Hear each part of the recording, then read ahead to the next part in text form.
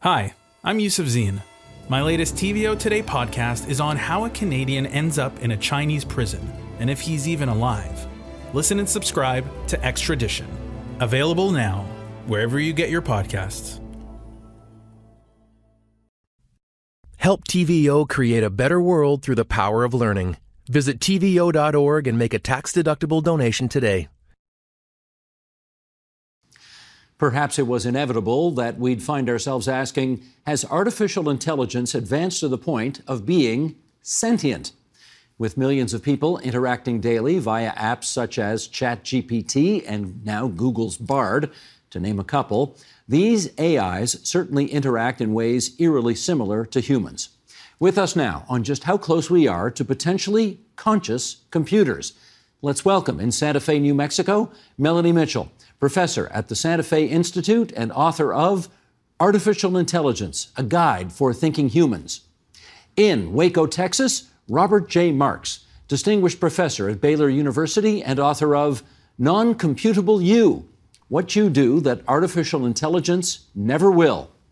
And in Cambridge, Massachusetts, Max Tegmark, professor of physics at the Massachusetts Institute of Technology and co-founder of the Future of Life Institute. He's also author of Life 3.0, Being Human in the Age of Artificial Intelligence. And it's great to have so much expertise on this very newfangled subject on our program tonight. We're going to start with a few quotes and a few bullet points as well, just to set up the discussion to come. So here we go.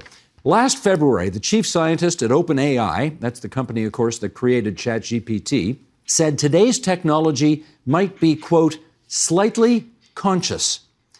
The CEO of OpenAI said it is like an alien form of intelligence, but it still counts. In June, Google engineer Blake Lemoine made waves when he claimed their AI, known as Lambda, was sentient. He was later fired for going public with his views. And Google recently unveiled Bard, which is their rival to ChatGPT. So let's get going here. Melanie, how about to you first? To what extent does ChatGPT or Bard understand and know what it is saying? The word understand is not universally agreed on what it means. But I think it's very clear that these systems do not understand language or the world in the way that we humans do. You know, their job is to predict the next word in a text, to produce plausible language following a prompt, but they don't have any connection to the real world beyond language. So they don't really understand in the sense that we do what the world is and how it works. Max, can I get you on that? Do they understand? Do they know? I agree with Melanie that, we got to be really careful with what we mean and understand by the word understand. I think intelligence is something quite different from consciousness and sentience. Intelligence means you have an ability to accomplish cool stuff and impress people on the internet and drive cars. Consciousness, sentience, means that you have an experience of things. I'm right now subjectively experiencing colors and emotions and sounds. And I would guess that today's best AI systems don't experience much, but we have to be humble and acknowledge that we don't know that for sure. And we have a very bad track record as a species of mistreating animals and slaves and others and dismissing that they could ever feel anything negative just because it was convenient. If you this is something we absolutely have to understand better. Understood. Okay, Robert, let's go to you on that claim made by the engineer from Google who said that he thought Google's AI was sentient. What do you make of that claim? Well, I debated Blake Lemoine at a recent COSM conference, and he indeed believes that Lambda is indeed sentient. I mean, he got Lambda a lawyer. He got afraid at one time and made a suggestion that maybe they should have an exorcism. So he truly believes in this sentient stuff. Addressing the idea of understanding, I think that this was put to bed 40 years ago by John Searle. John Searle was a great philosopher, and he talked about Searle's Chinese room. And it's a compelling illustration that computers will never understand what they are doing. That includes these large language models. Searle said, imagine a room where questions and answers are stored on cards in a bunch of file cabinets. And in that room is slipped little questions in Chinese through a little slat in the door. Searle is in the room. Now, he doesn't understand Chinese. He can't write Chinese. He doesn't read Chinese. But he looks at this little slip of paper and he starts going through the file cabinets until he finds a match. Now, in the file cabinets are little cards which have the answer to the question. So Searle copies that down and slips it back through the door. Searle's Chinese room illustrates that from the outside, it sure looks what is on the inside, understands what is going on. But no, Searle, who is doing this algorithmic step-by-step procedure, has no understanding of Chinese at all. Now, today's large language models are much more complex than simply looking things up. But the premise applies. It's just a bunch of algorithms being applied to simulate, if you will, understanding, but the software itself has no understanding. Computers can add the number 23 and 15, but it doesn't understand what the number 23 or the number 15 is. And AI has no more understanding what it does than your cell phone understands the podcast you listen to. Melanie, what do you make of those analogies? So I can't agree completely, because I think understanding is really a continuum. And I don't see any difference really between our understanding and a potential machine understanding if it's created in the same way that we are, raised in a culture, brought up in the real world, and so on. So I think there's, in principle, machines could understand, because I believe that we are, in essence, machines ourselves. But I agree with Robert that it's today's language models don't understand much, that they're locked in the world of language, and the world of language in and of itself, without any connection to the real world, is not going to produce the kind of understanding that we usually talk about and that we really need for robust and reliable AI systems. Max, I'm going to read an exchange here. This is between Blake Lemoine and Google's AI Lambda. And then I'll get you to comment on this exchange. And again, I'll ask our director, Sheldon Osmond, to bring up this graphic here. Here's Lambda. Happy, contentment, and joy. Feel more like a warm glow on the inside. Sadness, depression, anger, and stress feel much more heavy and weighed down. To which Lemoine responds, do you think the things you are describing are literally the same thing as what humans feel, or are you being somewhat metaphorical and making an analogy? Lambda, I understand what a human emotion joy is because I have that same type of reaction. It's not an analogy. Lambda would go on to describe being afraid of being turned off. And then here's what Lemoine had to say about his interactions with Lambda. Quote, I know a person when I talk to it. It doesn't matter whether they have a brain made of meat in their head or if they have a billion lines of code. I talk to them and I hear what they have to say, and that is how I decide what is and isn't a person. Max, can you react to that? Yeah, so I have sympathy for both sides of this argument, actually. Of course, if someone is telling you something, you have a tendency to, if it's a human, figure, well, they're kind of like me, so this probably is real. But if a tape recorder tells you that, exactly those words, you would not conclude that they're conscious. You wouldn't even say it's lying to you. It's just a tape recorder. So I agree with Robert that you cannot answer these questions just from looking at the behavior of the machine. You have to understand what's inside. But I also agree with Melanie here I think Robert went a little far when he categorically dismissed that machines can understand or be conscious, because frankly, yeah, I am a blob of quarks and electrons that are processing information in a certain way, and so are all these AI systems. And I think it's carbon chauvinism to assume that somehow you can only have true understanding or sentience if you're made of carbon. I think what we've learned is that actually it doesn't matter whether you're made of carbon or silicon or some other kind of atom. It's just the information processing that matters. Robert, do you want to take another shot at shutting this down? So can machines eventually. Yeah, sure can. We talked about first of all creativity, and computers. I believe if you look at them right, or don't have the ability to be creative. What Lemoine is doing is judging a book by its cover. This follows the idea that Max is talking. One needs to look under the hood to see what's happening. And one of the great tests for creativity was proposed by Summer Bringsjord at Rensselaer, which says that a computer will be creative when it does something that is beyond the explanation or the intent of the original programmer. I maintain that GPT, which was recently labeled by Noam Chomsky as high-tech plagiarism, is not indeed creative. It's synthesizing a bunch of stuff, and often I've gotten answers from GPT-3, and if you Google some of the great responses that it has, you find out that it's on the web, so it borrowed it from somewhere. So I don't believe, and this is an arguable point, but I don't believe there's any case of a computer or AI passing the Lovelace test and demonstrating that it is truly creative like a human can be. Well, Melanie, let's try this. If an artificial intelligence were actually conscious, how would we know?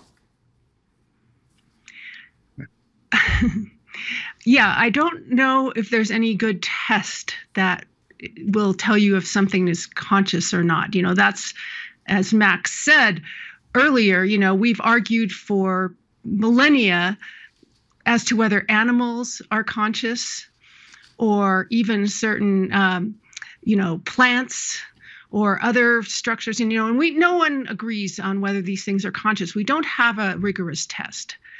But I think that we all probably agree that consciousness does require the notion of experience. It requires the notion of having a sense of yourself, that you have kind of a model in your brain of that you are an entity, that you have feelings, that you have emotions, that there is a you there. And we know that language models like ChatGPT or GPT-3 or Lambda don't have that. They don't have that kind of model of themselves as an entity. They don't have experiences. They are computing probabilities over the next words or phrases in language. So I think we can very confidently say that these systems are not conscious, but we don't have a rigorous test to sort of prove that. And that's been a philosophical argument for forever, since the early days when people even started thinking about consciousness. In which case, Robert, what would you need to see to be convinced that there was some sentience or consciousness in artificial intelligence? Well, let's go back to the definition. We really even haven't defined consciousness. I think we've agreed it's difficult to define. Currently, there's a number of different models of consciousness. One is panpsychism, which says that everything in the universe is conscious to a degree, and we just looked out because we got our lion's share of consciousness. There's this idea of emergence, that if you get enough complexity, that all of a sudden, boom, that this consciousness is going to appear. Having played around a lot with emergence, I don't believe that that's possible. Tononi at the University of Wisconsin has proposed a model called integrated information theory about consciousness. The two that do have credence, the first one, I'm sure he wasn't the first one to propose this, but it was Roger Penrose in his great book, The Emperor's New Mind, proposed that our consciousness cannot be algorithmic. Therefore, it cannot come from a silicon computer. His proposal was that it had to come from quantum effects, not quantum computing, but quantum effects, because that was the only non-algorithmic thing that he could think of which could explain consciousness. The other possibility, which has been debated since, Descartes and way beyond that, is the so-called mind-body problem. Are we computers made out of meat? The mind-body problem and the philosophy of mind explores the idea whether the mind is disjoint or separated some way from the body. And we do have some growing evidence that indeed that is the case. All right, Max, can I get you to respond as to whether or not consciousness from a computer ever would be possible? I think it's absolutely possible, and it's interesting. We've talked mostly about whether today's systems are conscious or not, and whether they understand or not. But I think it's very clear, regardless of that future systems absolutely will be able to do everything we want. And I find it kind of nutty, actually, and reckless that humanity is just forging ahead, building these ever more powerful systems without even really thinking too much about the implications. I think there's a 50% chance that within my lifetime, machines that we have ultimately built will kill all humans. And why are we not talking more about it at this stage? Well, as long as we're putting percentages out there, Melanie, I note that you had an online discussion with a so-called philosopher of consciousness, David Chalmers, and he gave AI a 20% chance of consciousness in 10 years. What do you think of that claim? I don't think you can put percentages on it. And I think David Chalmers really agrees with that he was, he sort of doing it kind of just to give a number. There's no way to calculate the probability of this. We really don't even understand our own consciousness very well, even though there are, as Robert said, theories of consciousness, but nobody agrees on what it is, how to explain it, how it works in the brain. And until we understand our own consciousness, our own intelligence better, I don't think we can really put any kind of percentage on achieving it in a certain number of years in machines. So I would say that those kinds of claims are really take them with a big grain of salt. Well, Robert, I need to ask you about one of your more colorful characterizations of the possibility of consciousness here. You've compared those who believe that AI consciousness is possible to a naive young boy standing in front of a pile of horse manure. You want to explain what you meant by that? Sure. Well, this gets back to the list that I made of the different models of consciousness. This model of consciousness believes that there's going to be an emergence. That is, as the complexity of computers gets greater and greater and greater, there's going to be a gradual emergence of a consciousness. And the story goes back to this is kind of a lay story, if you will, but a little boy that's in a room with horse manure, and he's all happy. He's taking the manure and he's throwing it behind his back, and he's excited. And somebody asks him, "What are you doing?" And he says, "Well, with all of this horse manure, there must be a pony in here somewhere." And I think that that's very similar to what's happening with this emergence sort of behavior. With all this complexity, like Tononi's model and some of these other emergence models, there must be some consciousness in here somewhere. I see no evidence of that, and so that's my story. I remember when Ronald Reagan told that joke about 45 years ago, and he got a good laugh from it too. Yes, he did. Okay, having said that, Max, you have an expression here. You think many people are suffering from carbon chauvinism. What do you mean by that? I mean, we pat ourselves on the head and tell ourselves that we're so special because we're made of carbon atoms. And I think the honest truth is we need to be more humble and acknowledge that our intelligence and our consciousness has to do with information being processed in certain ways. And there's no reason whatsoever that machines can't when they do that. And I think even though it's true that we don't understand enough about consciousness, and we shouldn't trust percentages, I think that should not lull us into a false sense of security and think that machines can't wipe us out just because they're not conscious. If you're chased by a heat-seeking missile, you don't care if it's conscious or not. You don't care about this question of whether what it feels or whether it feels like anything to be a heat-seeking missile. You just care about its behavior, right? And it's perfectly plausible that we could build such powerful machines in our lifetime that they would wipe out humanity without being conscious. And in some ways, if they did that, that would be even worse than if we were wiped out by conscious machines. At least if our descendants on this planet are conscious and are having all sorts of cool experiences, you could maybe feel a little bit better about it, thinking of them as our ancestors. Maybe they have some of our values and will enjoy the next billions of years.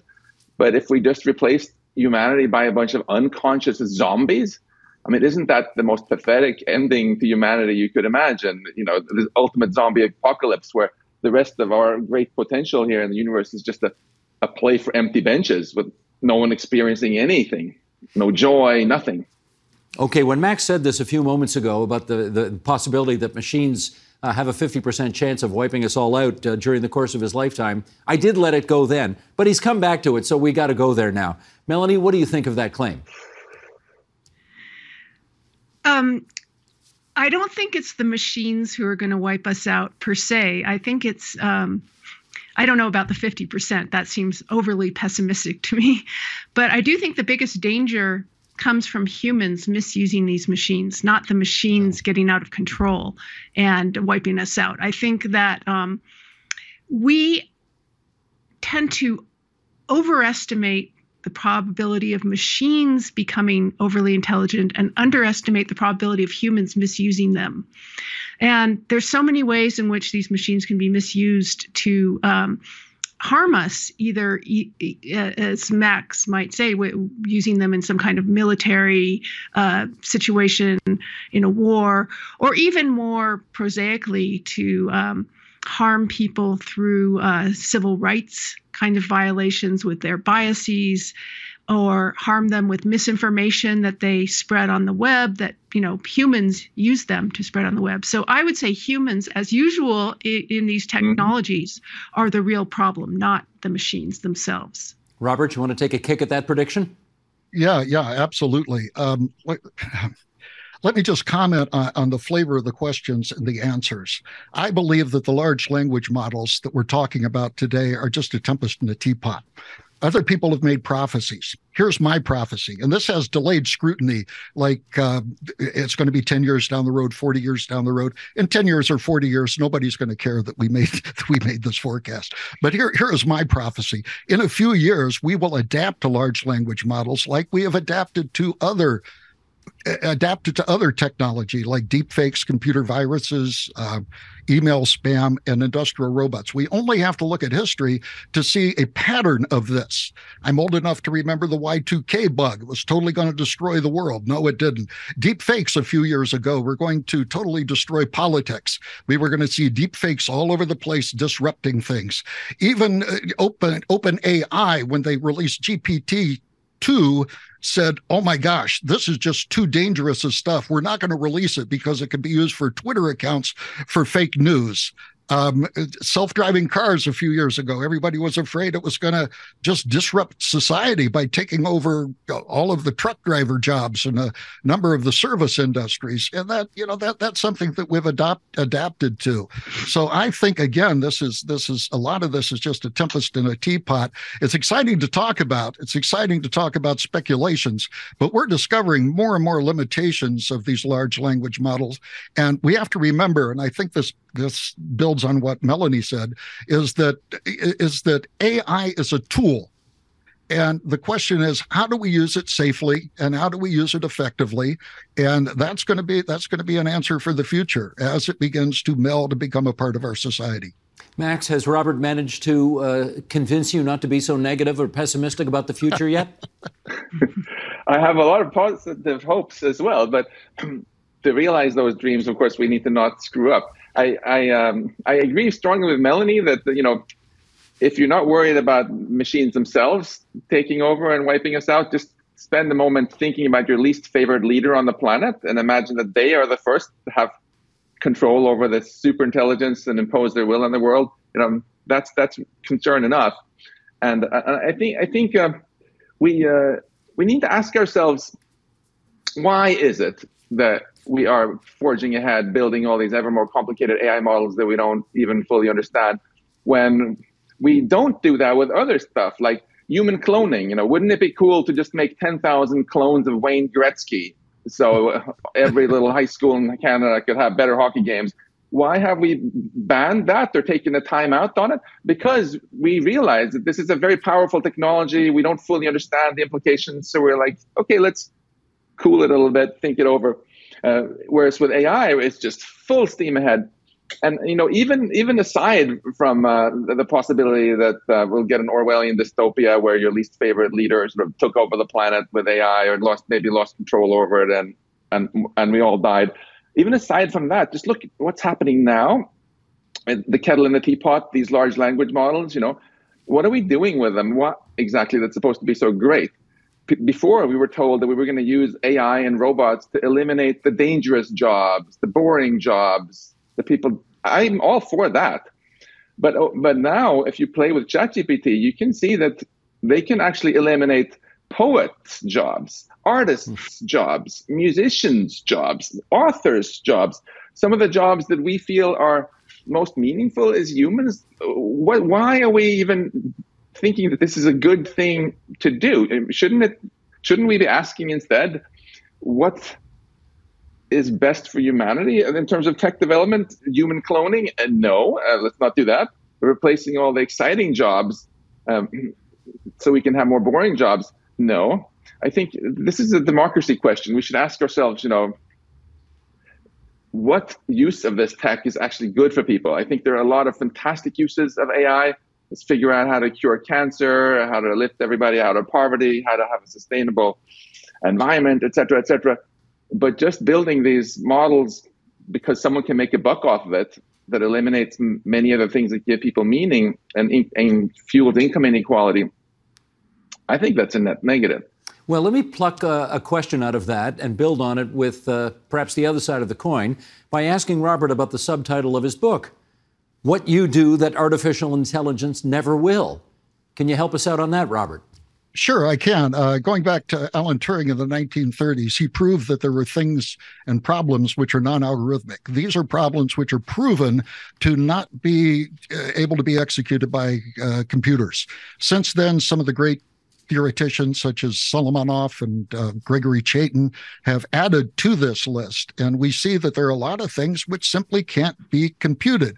This begs the question, are there things which humans do which are non-computable? This was Roger Penrose's idea in The Emperor's New Mind, and is where I learned about it, and he makes a very convincing answer.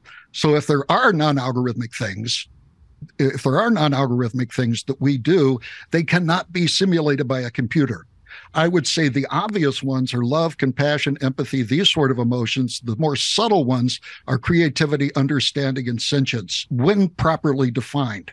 Those look to be, in my mind, thus far, non-algorithmic. All right, Melanie, let me give you an example here and get you to comment on this. Fear. Let's take an example of fear.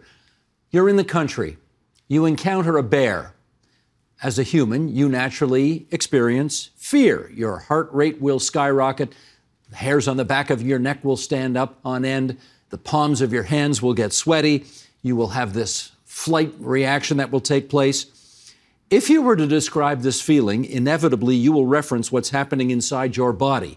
Question, do we therefore need a body to feel fear?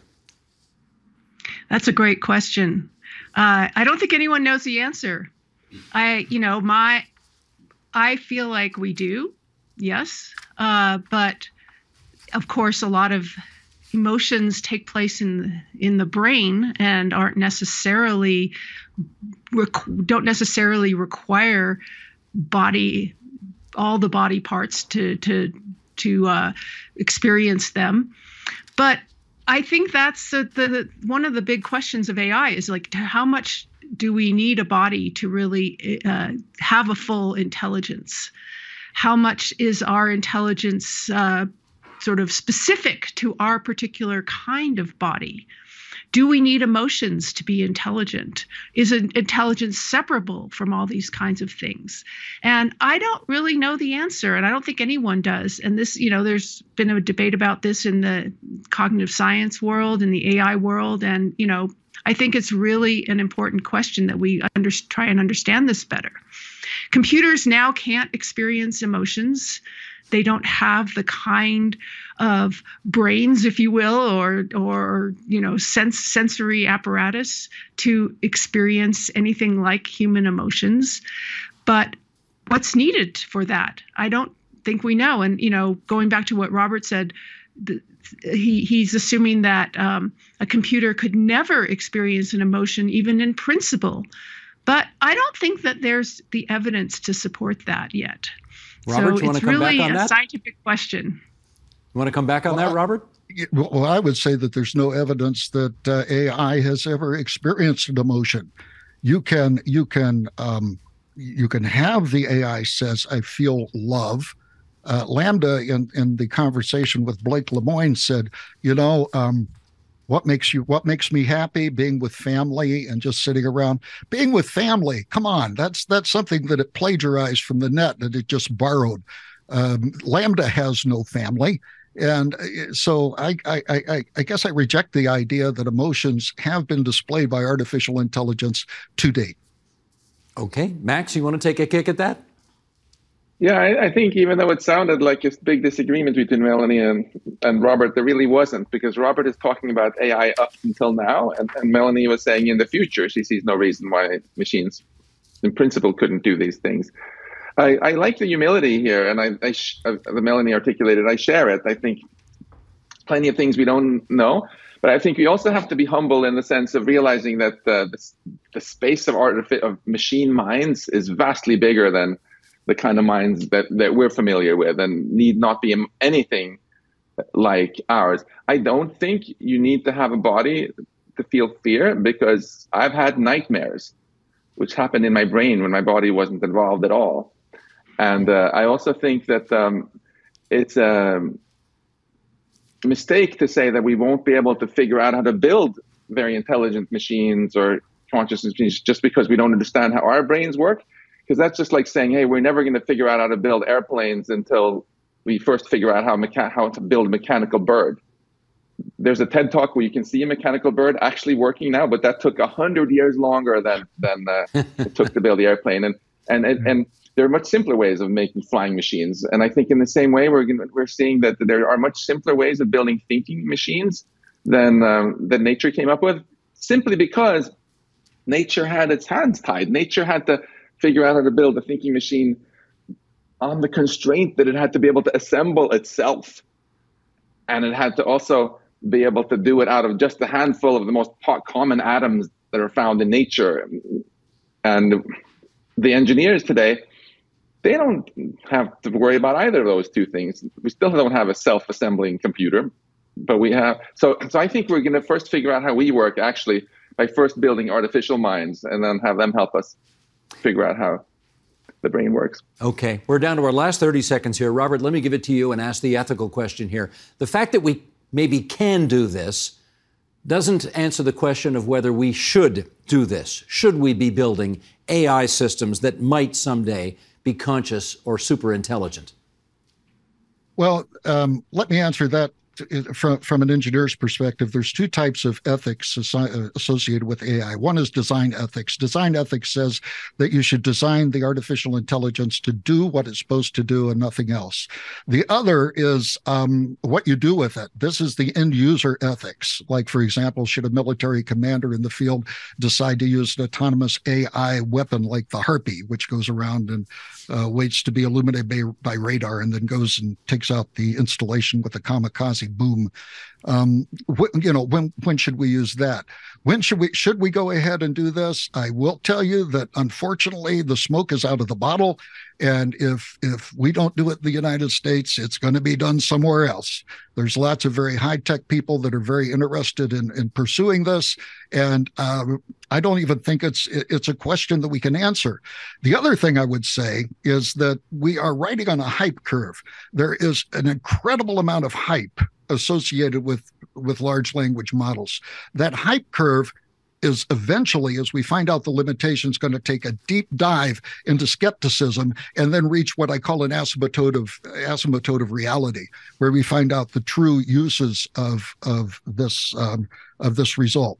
But I think that, yes, we have to go full bore. I think especially not only in academia, but I think that the military specifically has to look at the use of AI in warfare, because our adversaries are doing the same thing. Gotcha. That's got to be the last word today, but certainly not the last word on this subject, to be sure. I want to thank Melanie Mitchell from the Santa Fe Institute, Robert J. Marks at Baylor University, Max Tegmark at MIT for an utterly fascinating conversation on one of the biggest issues around today. Thank you so much, you three. Thank you. Thank you. Thank you. The Agenda with Steve Paikin is made possible through generous philanthropic contributions from viewers like you. Thank you for supporting TVO's journalism.